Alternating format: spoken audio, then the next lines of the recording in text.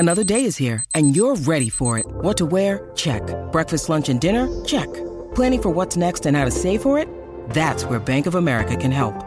For your financial to-dos, Bank of America has experts ready to help get you closer to your goals. Get started at one of our local financial centers or 24/7 in our mobile banking app. Find a location near you at bankofamerica.com/talktous. What would you like the power to do?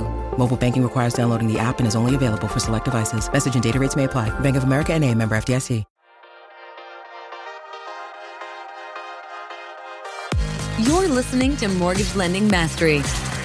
Get the knowledge you need to advance your mortgage practice quickly and efficiently from Jen Duplessis, America's Mortgage Mastery mentor with over 37 years of experience and over $1 billion in lifetime fundings. Jen has been mentoring loan officers and realtors for over 15 years and speaking on stages across the globe. So settle in and get ready as Jen and her guests share their experience, passion, and strategies to help you crack the top producer code to reach new heights in your business. And now, here's your host, Jen Duplessis, Mortgage Mastery Mentor and head chick in charge of Kinetic Spark Consulting.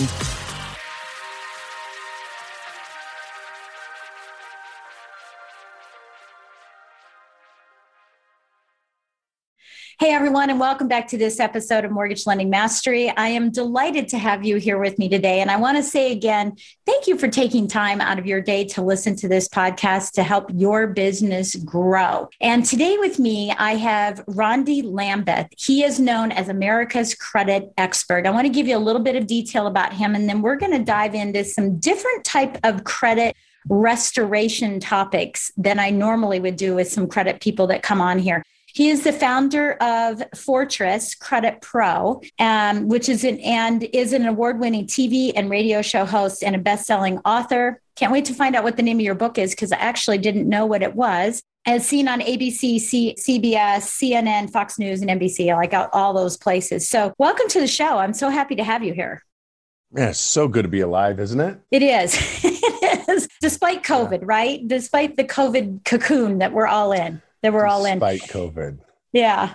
First, I want to do something very special, and I want to thank you for your service to our country. It is very important to me. It happens to have been one of my niches when I was in production in helping and serve our veterans. And I live in Washington, D.C., so I got to be around a lot of people in the Pentagon and the White House. I did all kinds of loans through those guys. And having been raised, as you and I were talking, in the green room in Colorado Springs, Colorado, we are loaded with military people around us. And my father-in-law and my father were in the military. So I want to say thank you so much for serving our country, first and foremost.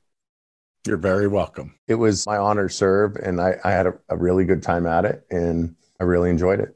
Awesome. All of it. Awesome. Well, also you're from my home state, which I, love as well. And I want to thank you also for being a first responder, a firefighter. And I know that you were one of the first responders at Columbine. We actually had a cousin at Columbine at that time. So I'm sure you guys crossed paths, but thank you again for that service as well. But I want to dig right into some of the things that you do. Credit restoration is one thing, right? And I know you call it credit repair. I actually call it credit restoration, but I know that you are someone who has worked with celebrities and, big people about credit. We forget that it's not just a little guy who has credit problems. It's everybody who has credit problems. And in fact, it reminds me of a loan I was doing. It was like a $1.5 million loan about 15 years ago. So that was a big loan back then, and, we couldn't close the loan because out of the blue, he had a $14 collection. And he was a doctor and a $14 medical collection out of the blue, and it ruined the whole deal, right? We ended up closing it eventually, but we had to do a lot of work, to get it there. And this was before, we had all the technology to be able to do fast restoration with them. But I know one of the things that you really focus on is helping people, not just with their credit, but looking at holistically at their whole financial picture, the whole DNA of what, their whole financial picture in improving wealth and reducing debt and therefore obviously increasing their credit score. Can you talk to us a little bit about how you incorporate the wealth component of this in there, as well as the debt reduction, whether this is sort of a Dave Ramsey strategy of debt reduction or if it is a negotiated position with any of the creditors? I teach about money, credit, and taxes different than pretty much everybody out there. In fact, if you follow Dave Ramsey, and by the way, he followed my radio show for almost 10 years. He wanted my spot when I had my radio show, but the station wouldn't give it to him. But anyway, if you followed his advice, anything I teach you about money, credit, or taxes is going to be completely opposite of what they say. And that is because they come at it as a scarcity mindset. And when I grew up in a town not too far from where I'm at now in Boise, Idaho. I grew up in Parma, Idaho, in a shack that had no running water, no electricity. We got our food out of a dumpster every Wednesday after school. We'd go to the dumpster and get our food, and that was our food for the week. And we would hope and pray that they would dump some good food in the dumpster. And I grew up being taught that money was the root of all evil. Rich people are evil. Rich people will take advantage of you. And that scarcity mindset. And so I left home when I was 15 years old. I got tired of being beat up and tortured and all of the other abuse that I had. So I left my 10 siblings. I'm the oldest of 11. I left when I was 15 years old, went to work for a guy named Wally Williams in Oregon who owned a funeral home. And that's when I started learning about money. I started learning about credit back in the 80s when no one really even understood credit at all. And I started learning how credit affects people's lives and how money and taxes affect your life. And then fast forward, I went to work for Littleton Fire. And here I am, firefighter of the year, the third firefighter at the Columbine High School shooting, all the stuff that we did that day. And I was honored as this hero. Yet what I didn't know was my little brother, who was also a firefighter, was struggling. And he was struggling with medical collections and credit card debt and a car loan. And ultimately, he took his life over just a few $1,000s worth of stuff. And so that put me on this path of trying to figure out, why do people kill themselves over money? And as a firefighter, I saw it every day. I saw the impacts of not understanding how to manage their finances. Yeah. I saw it in my own family, and then I'd see it as a firefighter. And so in 2007, I started Fortress Credit, which was America's first paid on results credit repair companies. And over the last 14 years, we've helped hundreds of thousands of people increase their credit score, reduce their taxes, eliminate their debt, all through holistic education, and then using our proprietary ways that we communicate with the credit bureaus and the banks who we work with. We're not your typical credit repair company that is working against the banks and credit bureaus. We're working with them to prevent them from being sued.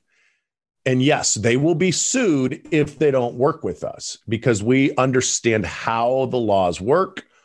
Dozens of different laws, and each state has their different version of the Fair Credit Report Act, the Fair Accurate Credit Transaction Act, et cetera. And so we understand how these laws work, and we educate people how their money works and how credit works. And the reason we started that, Jen, was because, as you know, as a mortgage professional, someone with lots and lots of experience with thousands and thousands of mortgages you've done, that the credit score is extremely important. But you also know that you never get approved based on your credit score, right? If you had a borrower that comes in and they have an 850 credit score, they're not automatically approved. Right. You're never approved based on your credit score. You are denied based on your credit score. Right. And really, none of us even care what our number is. We just want the result that a good number will give you. Correct. And so we teach how the credit score is created. For example, only 35% of your credit score is based on payment history. Yes. And so when you have all these other guys sending dispute letters to the credit bureau saying, this is not my account, I was never late, I have no contract with the collection company, et cetera, if you get that fixed, it's only 35% of the score, about 142 points. That's it. Whereas the other 65% is completely ignored. So we do both. We teach you the 65%, and we work on the 35%. And that's why 90% of the people that mortgage brokers send me are mortgage qualified in 90 days or less. Yeah, they're 90% just on the of the tip. time. Yeah, they're just on the tip of being able to be approved. Yeah. Yeah, I love that. Well, no, I mean, you could send me someone with 400. You could send me someone with a 400 credit score, and 90% of the time, I'm going to have the mortgage qualified in 90 days. Oh, wow. Okay. Because why they have the 400 credit score.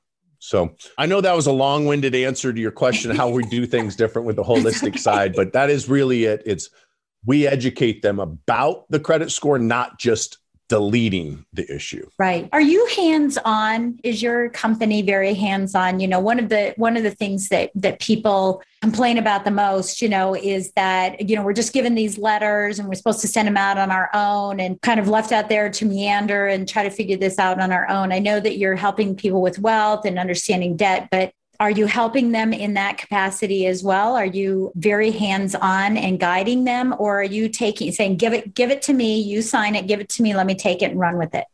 Yeah, pretty much all the client has to do is sign our contract, provide us with 3 forms of identification, and open their mail once a month when they get the letters from the credit bureaus and the furnishers, and then send that to us. We take everything else over for them. So they don't have to try to figure out what to mail and what to say or any of that. We literally, they sign power of attorney over to us, limited power of attorney, and we contact all of the creditors as well as the credit bureaus.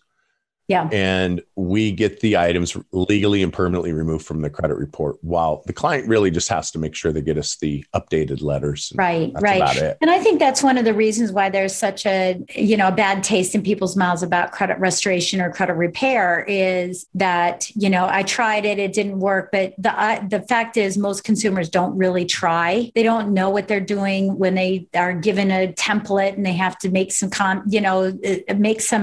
scripting and things like that. They don't know what they're saying. And so it's us against the big bad credit bureaus, in all of these cases. So I love that you have sort of this legal piece that's popped in there. Okay. So that's what makes you different on the credit side. And so that's really cool to understand. And I'd love to see a 400 go to a good number. I'd like to see how that happens, but I trust that that's what you'll do because you're making that claim here on Mortgage Lending Mastery. The next question I have for you, because most of us have heard credit stories, and so we can, all decipher all of that.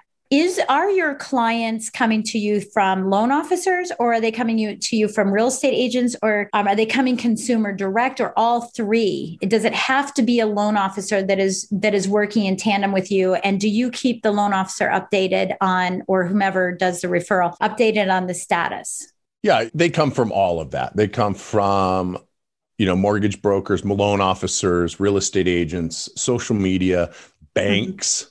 Mm-hmm. U.S. Bank sends us a ton of clients, credit unions, teachers, anyone who really has anything to do with money. They send car dealerships, AutoNation USA, so et cetera. And it's because we're the only company that is paid on results. We work like a loan officer or a real estate agent.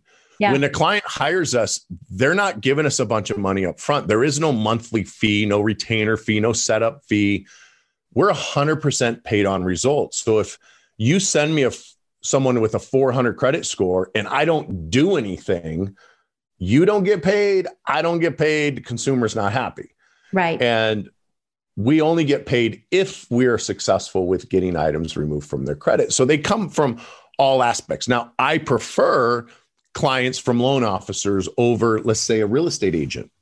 And the reason for that is because the loan officer knows that unless that person addresses the credit issue, they're not going to get a loan.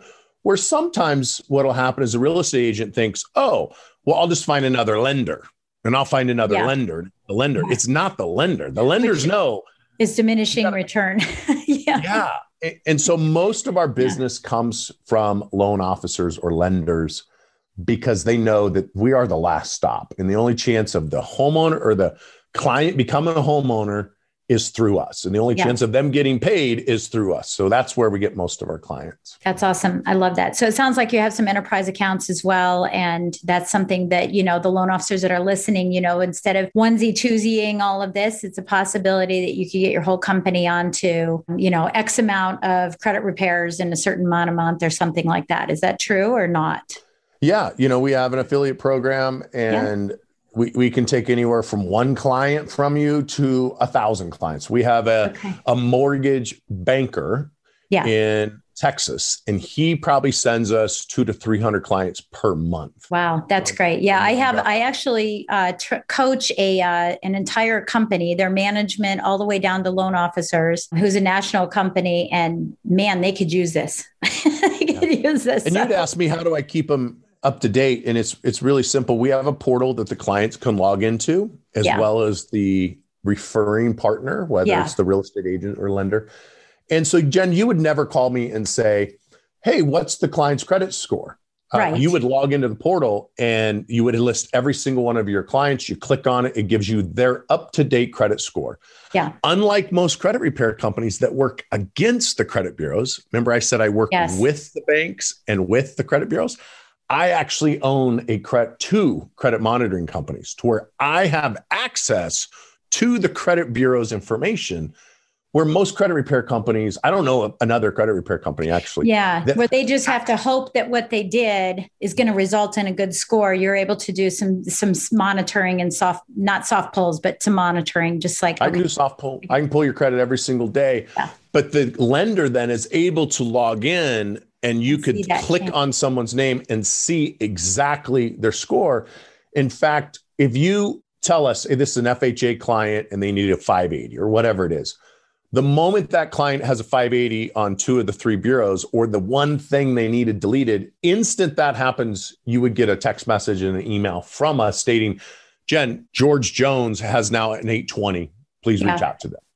So we're constantly updating our partners as well. That's awesome. So I want to switch gears. Thank you so much for sharing all of that. I want to switch gears because that is the differentiator for what you do versus other people. And most people know, that are listening to this, that we already know and understand some credit. So that's fine. I want to switch gears and talk about a couple different things. And you'll have to let me know if this is not in your realm, but I think it is. Okay. First and foremost, I want to talk about the effect of COVID and what it's had on credit and what we can be anticipating, or I still talk in we terms like I'm still originating. I don't do it anymore. Sure. I haven't done it for 3 years. But what kind of anticipation can we be seeing, coming up in the coming months as forbearance starts kicking out and we start having challenges there?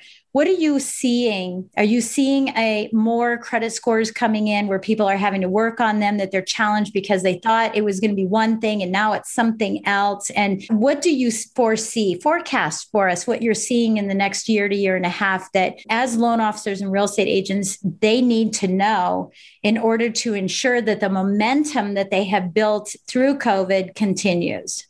Yeah.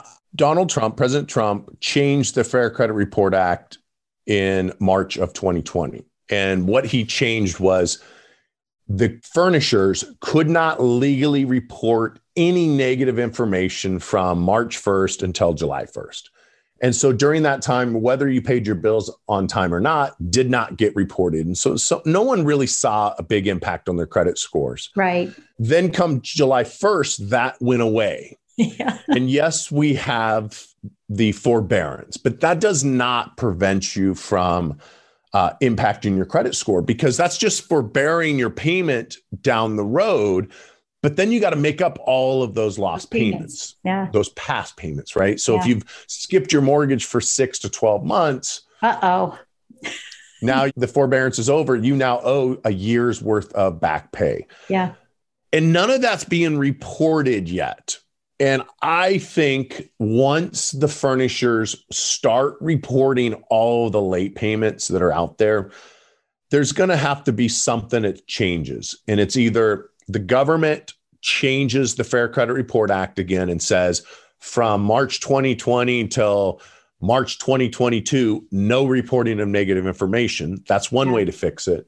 Or two, FICO changes their algorithm and they change the model, which they're already doing. As you know, as a mortgage professional, you had your Empirica and your Beacon score. Right. If you, Fannie Mae and Freddie, require a 1996 version of the FICO credit score. Mm-hmm. It is 25 years old. Yeah. And yet, or is it 35 years old? It's 30, whatever it is. It's 25 years old, 25 years old. Can you imagine using Windows 95 on your computer today, right? But that is what's required. And that's part of why your credit scores are so different anywhere you go.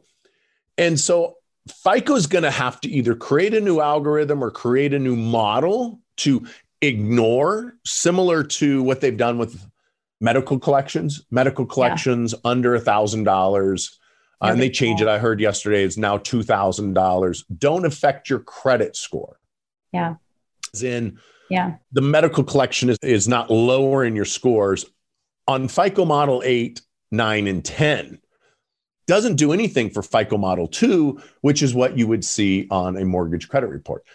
So do I expect some changes? Yes, there's going to be a lot. I suspect that bloods will be running in the streets by the time this whole thing is done. When the forbearances are gone and the foreclosures come out, I think the people that have their credit right are going to be able to purchase a lot of products, a lot of houses, and a lot of real estate. Yeah. And the people that won't be able to. Yeah. And I'm expecting that too. I'm an avid real estate investor. I've been doing that for a long time. I work in that world as well. And we're all ramping up.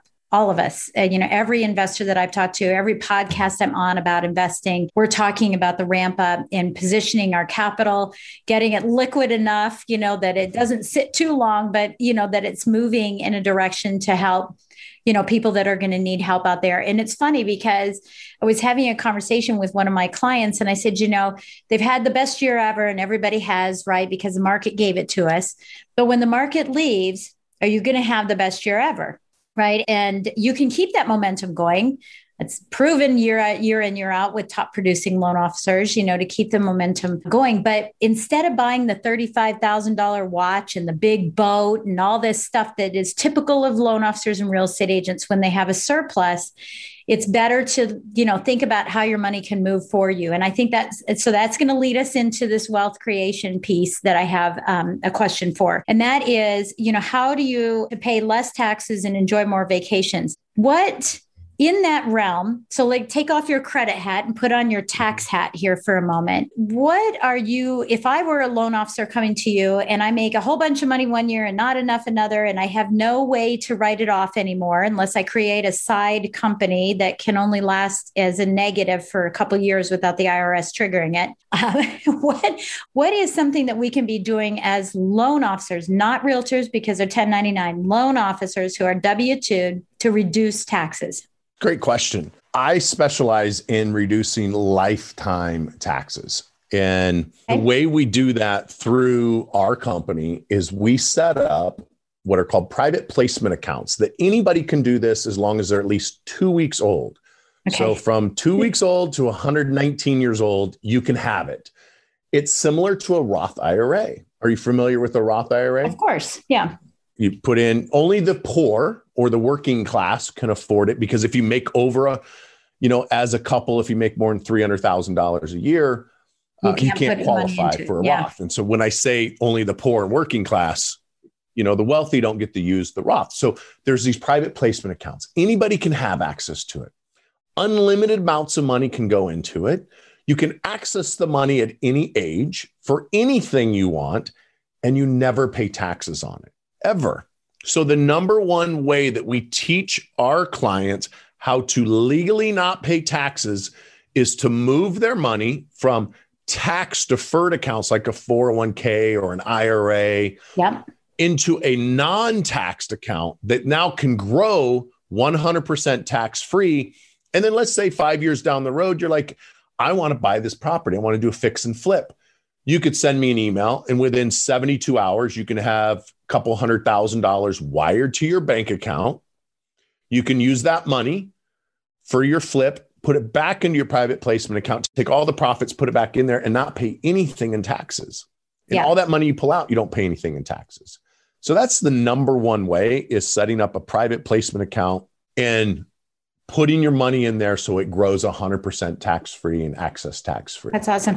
Is that a whole life extension? Is that in addition to a whole life? Okay. I was just curious if it is. It's the first time I'm hearing about this one. No. Yeah. I thought I was. Yeah. Whole life has been around for a long time. And the problem with doing this with the whole life is you get 2 to 3% interest. Maybe you get 4% interest. The only way you can access that cash in there is you pay 5% interest to pull it out, or you die. One of the two. Right. Ours is not like that at all. It is not a whole life policy. It is indexed to the S&P 500. Right. So if the stock market goes up 25%, you get 25% on your money. The stock market goes down, you don't lose anything because you're paid an interest rate based on what this S&P 500 does. And then if you want to access it, they loan it to you at 0% interest. So it's not whole, but it's close. Yeah, it's close. And I do a little different kind of whole life. I don't just pop money into whole life. I actually borrow against it for myself. I borrow against myself, and it allows me to leverage, to buy more properties. So I definitely know exactly what that is. So, I think that's really good. And I actually remember a financial advisor had something similar to this several years ago. It was proprietary, and it's probably now expanded way beyond that. Yeah. So it's taking your post-tax dollars and letting them grow interest-free tax-free rather than taking your pre-tax dollars, which you'll have to pay tax on after it's done growing when you get older. So yeah, it's crazy. It's crazy. Okay, good. So that's really good. That's good information. Thank you so much. I want to talk to you also about, you have, had indicated, some of the commentary that you want to talk about, or that you like to talk about, is relationships, separation, and credit. So we know that, 53, and I actually am one of the coaches for the CDLP, the Certified Divorce Lending Professional designation. I'm one of the coaches for that program. And we know that 53% of people are divorced, right? That's our range now, is 53% of people are getting divorced. And we know that with COVID, that's gone up exponentially. Poor people, right? It's gone up exponentially for a variety of reasons. But let's talk about that. Let's talk about what that means to you and how you want to talk to loan officers and real estate agents about people that are in separations, and going through a divorce, and how it affects their credit, because it is the principle of the matter that I'm not making the payment because it says I don't have to. So that's something that I hear on a regular basis. I got divorced and it ruined my credit. And here's the fact. Divorce doesn't affect your credit whatsoever. None at all. Divorce doesn't have any impact on your credit score because it has to do with your marital status. They don't care. They don't care color of your skin, your orientation, how much money you make. That does not impact your credit score. Whether you're married or you're not married, doesn't impact it. What impacts it is you got divorced and you didn't pay your bills. Correct. What I recommend to people is, when you get into a relationship, or if you're already in a relationship, you should separate your credit. I truly believe that couples should have joint checking accounts, and that they should act as one person, one financial home, if you will, but have separate credit files. What I mean by that is, one spouse or partner has their own credit cards, the other spouse has their credit cards, and then you're not joint, but you're authorized users on each account. Yeah. And what that does is, if you do separate at some point, and you said 53% of married couples will eventually separate, all you do is you take that other person off of your account as an authorized user. Yeah. Whereas if you were joint or married, and then you had the accounts, you were co-signers on each other's account, you now have to close the account to separate it. And when you close the account, your credit score goes down. Obviously. Because you close the account. Yeah. The other part of it is, when you get divorced, there is a divorce decree that says you have to pay these bills and you have to pay these bills. And now you are relying on your previous partner to pay your bills. Yeah. And so over the next 7 to 30 years, really, you got to have a constant relationship with this person. You're no longer separated and divorced. What happens if they miss a mortgage payment? Yeah. 29 and a half years from now. And just because the divorce decree says you have to pay it doesn't mean that the banks are going to enforce that, because the banks don't have to. Right. And just because the divorce decree says you are required to refinance the house within so many years, they can't force you to do that. Even though there's a court order, what are they going to do? Throw you in jail? Look at me. Last year, I wanted to buy a house. In March, I put an offer in on a house. I went to buy it. COVID happened, took away my bank statement loan program. I couldn't buy a house. Yeah. Cost me about $200,000 in equity, because where I live, Idaho, 28% appreciation in 2020, which was insane. Yeah. But I lost $200,000 to $300,000 because I couldn't qualify. What if my divorce decree said I had to refinance that property and I couldn't because of COVID? Right. They're going to throw me in jail? No, they're not going to throw you. Now, if divorce decree says you have to pay this credit card and I don't, are you going to pay an attorney to take me to court? Yeah, they could throw me in jail and then I'm not going to pay any of the bills. Right. So it's never a good idea to be a co-signer with anyone. And I say this, one of my cardinal rules on credit and money: never co-sign for anyone, no matter what. Even if you're married to that person, do not co-sign for them. Because the reason you have to co-sign is because the bank doesn't think they're going to pay. And so they want you to pay. Yeah. Yeah. So unless you're prepared to pay that debt, don't co-sign. Right. Because they have someone else to go after. Yeah. So with marriage or mortgages, with relationships, I recommend to have it separate. You can have joint checking accounts, joint, savings and all that stuff. I'm not a big believer of you pay this much and you pay that and the rent thing and the roommate thing. I'm not a fan of that. Well, I'm not either. I'm just saying to have your credit cards and your car loan separate. Yeah.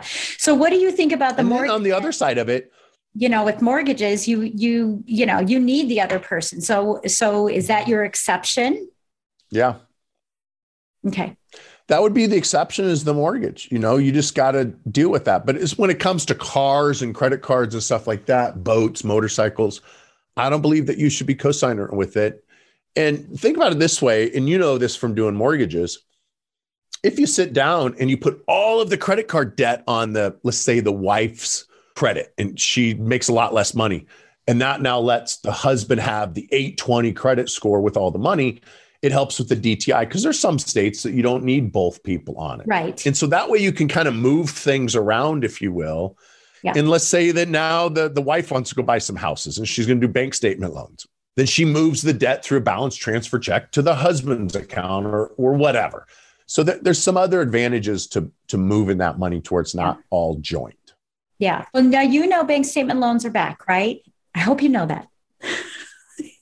Because then you can go and buy your house real quick if you want. So someone's listening to this podcast and they're saying, oh my gosh, I just heard what he said. And they do some research and they say, okay, yeah, I agree with him. I concur. I need to have all this separated. But the thing is, all of it's together right now, right? How do they separate it without closing the account? Can they call the Chase, Southwest Chase or something and call and say, hey, I want to have this person removed off and get reapproved for that same credit card? No, what's going to happen is they're going to close that account and open a new one. Yep. And there's really no way around that. There's no way to remove a signer. There's a way to remove an authorized user. So if you're married and you have joint credit cards, what I would recommend is to get more credit cards, keep them separate, and pay off the other credit cards. And then close them out, or not even close them, just get them to zero. Yeah. Credit, not even close them out. Just, you have to use credit cards every single month. If you don't, they're eventually going to get closed. Number two, FICO kicks it out of the algorithm because they think it's a closed account that hasn't been updated yet. And number three, your mortgage banker or lender is going to say, hey, look, you haven't used these credit cards, so you need to close them all. That's what the underwriter wants you to do. And then they close the credit card. I hope they don't say that. Something that we've dealt with 14 years. Oh my gosh. Yeah. I hope, lenders tell their. Yeah. And this is something that's really frustrating for me because, having been in the business, listen, I was an underwriter when we didn't have credit scores, right? I was underwriting credit when we didn't have credit scores. Something that really bothers me that I think needs to be talked about right here is that while we are learning from you, we cannot take this advice and give it to clients. And why is that? I'll let you answer that. I don't know. I don't know what you mean by what you're learning from me you shouldn't give to clients. Because we're not a credit reporting agency. We are not licensed to be a credit reporting agency, a monitoring agency, or credit counselors either. And so in the mortgage perspective, we can say, look, from my experience, this is what I've seen do. But the worst thing in the world is for a loan officer to tell a client to to go pay off a credit card because of experience that they had, or to, because I had this happen to one of my clients and somebody on my team, not on my team, but in my office, who told a client to go pay off a whole bunch of things. Their credit score dived. They couldn't get a loan because of it. And I find that loan officers take the position of being a credit counseling company that they do not have the authority to be or the license to do, that we could be giving them wrong information. It's like us saying, hey, this is what you should do for your taxes because we're not a CPA, but this is what you should do. And I think that's the same thing with loan officers, as having them to tell people to pay off their credit cards, so that they can qualify. And no underwriter has the authority to tell people to close out an account. It drives me crazy. Yeah, I can tell you that the majority of misinformation is spread through the financial industry. Where, for example, people will tell you on a credit card, what have you heard on what is the proper amount of money to owe on a credit percentage card to have the most positive credit score? Right. Yeah, the different percentages. Yeah. So 25% is the last that I remember maybe there was 15 below that. I can't remember right now because I've been out for a while. So, but 15 or 25%, there was 33. Yeah. The average real estate professional. Yeah, they'll tell you 30 to 50%. 30% is a number I hear all the time. And here's what I will tell you as a FICO certified credit professional, someone who is trained by FICO that pulls almost 20,000 credit reports a month through our company. I can tell you this, FICO's algorithm wants to see a 1% to a 7% utilization rate on a credit card. There you go. Which means if you have a $10,000 limit, they want to see between $100 and $700 tops. You go over 7%, your score is going to go down. So when you keep it at 30%, you're approximately losing 30 points. So a way to increase your credit score is to get it below 7%. If you pay the credit cards off completely, your credit score is going to tank. Yes. Because FICO wants to see at least 1% on there every single month. Right. And if you don't use those credit cards, you will have poor credit. Yeah. So how do you manage that? I'll tell you what I do and what I recommend my clients to do and my listeners is use every single credit card every single month. You have Netflix, put it on a credit card. Yep. You got Vet internet, bills, water, your Zoom bill, whatever, all of your utilities that you have every single month, you put it on a separate credit card, and then you carry one with you that you use all the time. The rest are on autopilot. They pay themselves off in full and make sure they're set up to auto pay. Right. Because I couldn't tell how many times people that have their own private jets, they're on TV all over the place that you would know who they are, have hired me to fix an annual payment on a credit card that they thought was closed. And now they got a 30-day late for a $28 annual fee. Right. Right. And this is really common. Right. Yeah. And I think that's really good. I used to advise my clients, that what we did and what we well, I don't know if we still do. I don't manage our house stuff. I manage all the businesses, but we'd have a little sticky that was on a card that was, this is for veterinarian. This is for shopping, for grocery shopping. This is for the chiropractor, sure. Just to have that little bit. And I even told clients, look, if you have a zero balance, they'd tell me, I have a zero balance on everything. Before I pull the credit tonight, I want you to take her to dinner. Put some money on the credit card, right? Yeah, I love that. I want to ask you a personal question. And my husband's mother, and I think this is a good story because people hear this all the time. My husband's mother passed away about a month and a half ago. Not COVID, passed away about a month and a half ago. And she had American Express bill. And my husband has an American Express. And because the payments weren't being made on the American Express from the estate, because he doesn't have legal access to the estate funds yet, doesn't have access to everything. And that's a whole other story. Because of COVID, they're having a delay in getting death certificates out. And so he doesn't have access. All of a sudden, the late payments on her American Express has nothing to do with his, now just became late on his. They're calling him and saying, hey, you're late on your American Express. And he said, no, I'm not. Well, they combined the accounts and we're now fighting it. And it just happened yesterday, ironically. What is your advice for us in dealing with something like that? Because this becomes bigger than us. It's so much, and we could hire her attorney, the estate attorney, and say, hey, look, you got to go fight this because this has nothing to do with me. But it seems like it's going to cost a lot of money. And it has affected his credit as of yesterday. So let me ask you, where do you want your beach house? Because what they're doing is so because illegal. I can sue them. And I work with, and so I work with attorneys all over the United States. I'm a federally approved credit expert witness. I can go into federal court and explain how the FICO algorithm works, how FICO scoring models work, how credit reporting works, how eOscar works, all of that. I can tell you this right now, what they're doing most likely violates the Fair Credit Report Act. Because Absolutely. They have merged it. Now, when I say most likely, I'm not an attorney, so I can't tell you if it's illegal or not. I can tell you this. I have dozens of law firms that would love to have your name. Yes. They will work on contingency. Yeah. And they're going to take 33 to 40% of what they win and 100% of the attorney fees. And you should never, ever use your family attorney to go against a bank or credit bureau. They will get slaughtered in court. Yeah. These attorneys for Experian, these are guys that are charging $4,000 an hour, and that's all they do all day long. Yeah. My hourly rate is more than most attorneys will charge throughout the United States. And I have attorneys that will call me and I give them my rate. They're like, that's more than I charge. I'm like, well, I'm the expert. You're not. You need me. You're calling me. And so I would recommend you only work with a credit attorney who sues banks and credit bureaus. And here's what would happen.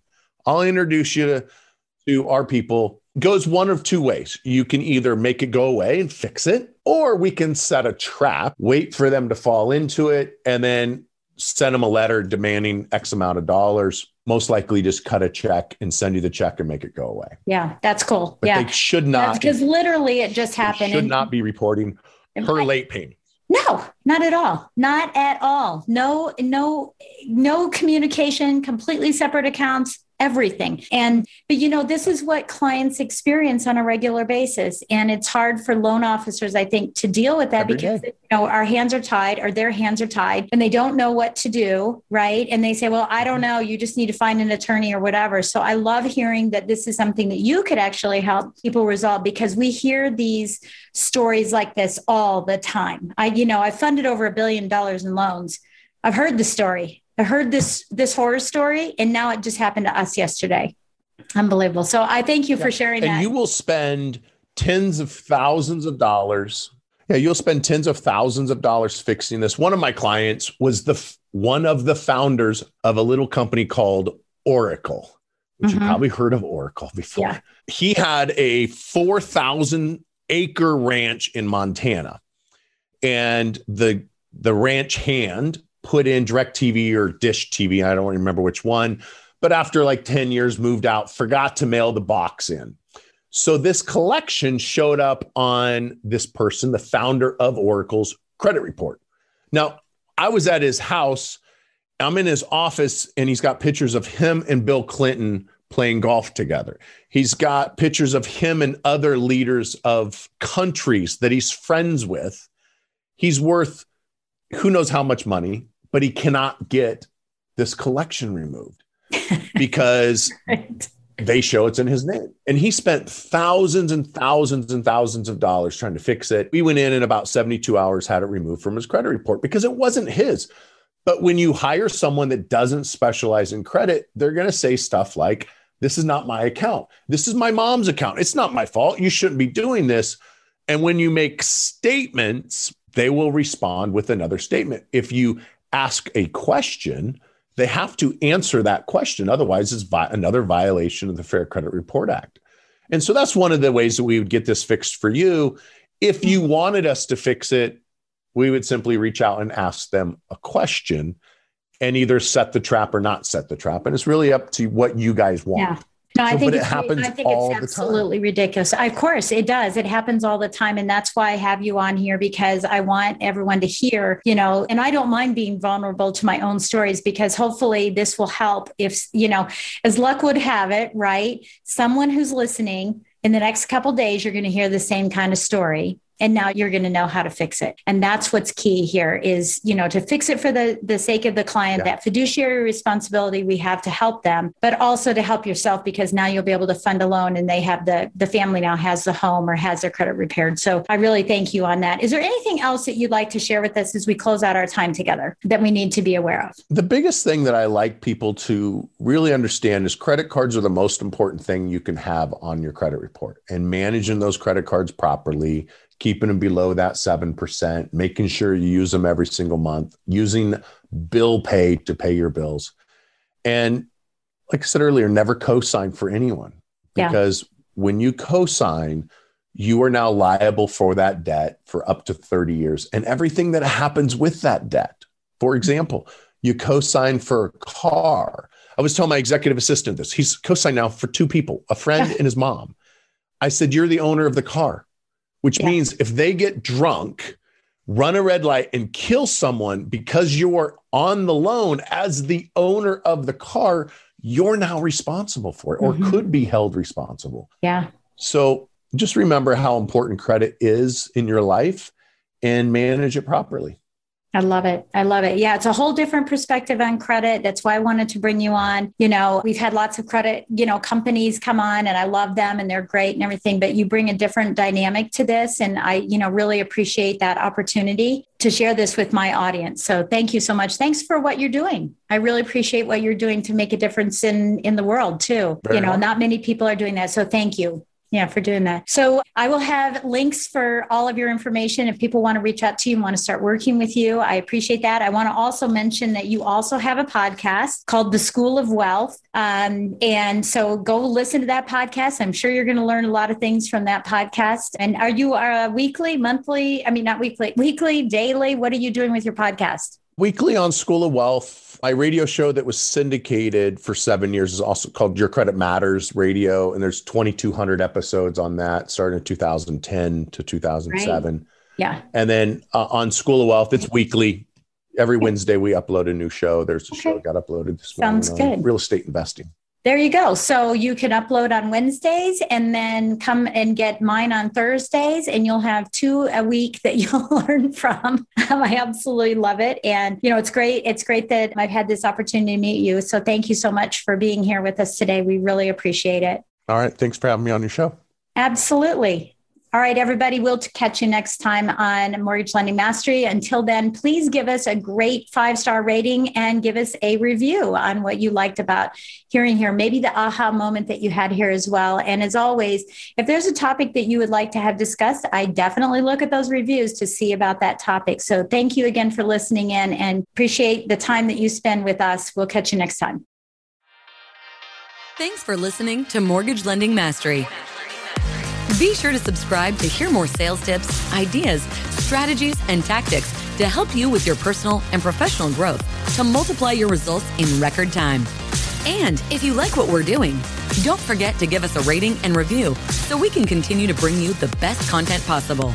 Wanting more beyond the podcast? Join our Mortgage Lending Mastery membership community, where you will find extended interviews with our favorite guests, weekly training, tips, and insider secrets, fireside chats with Jen, free content, meet, share, and collaborate with other members, and so much more. Click the link in the show notes to learn more about this exclusive content. Mortgage Lending Mastery is an Industry Syndicate charter podcast. Industry Syndicate is the first podcast network specifically for the mortgage and real estate industries. Get the Industry Syndicate app in the App Store or Google Play today.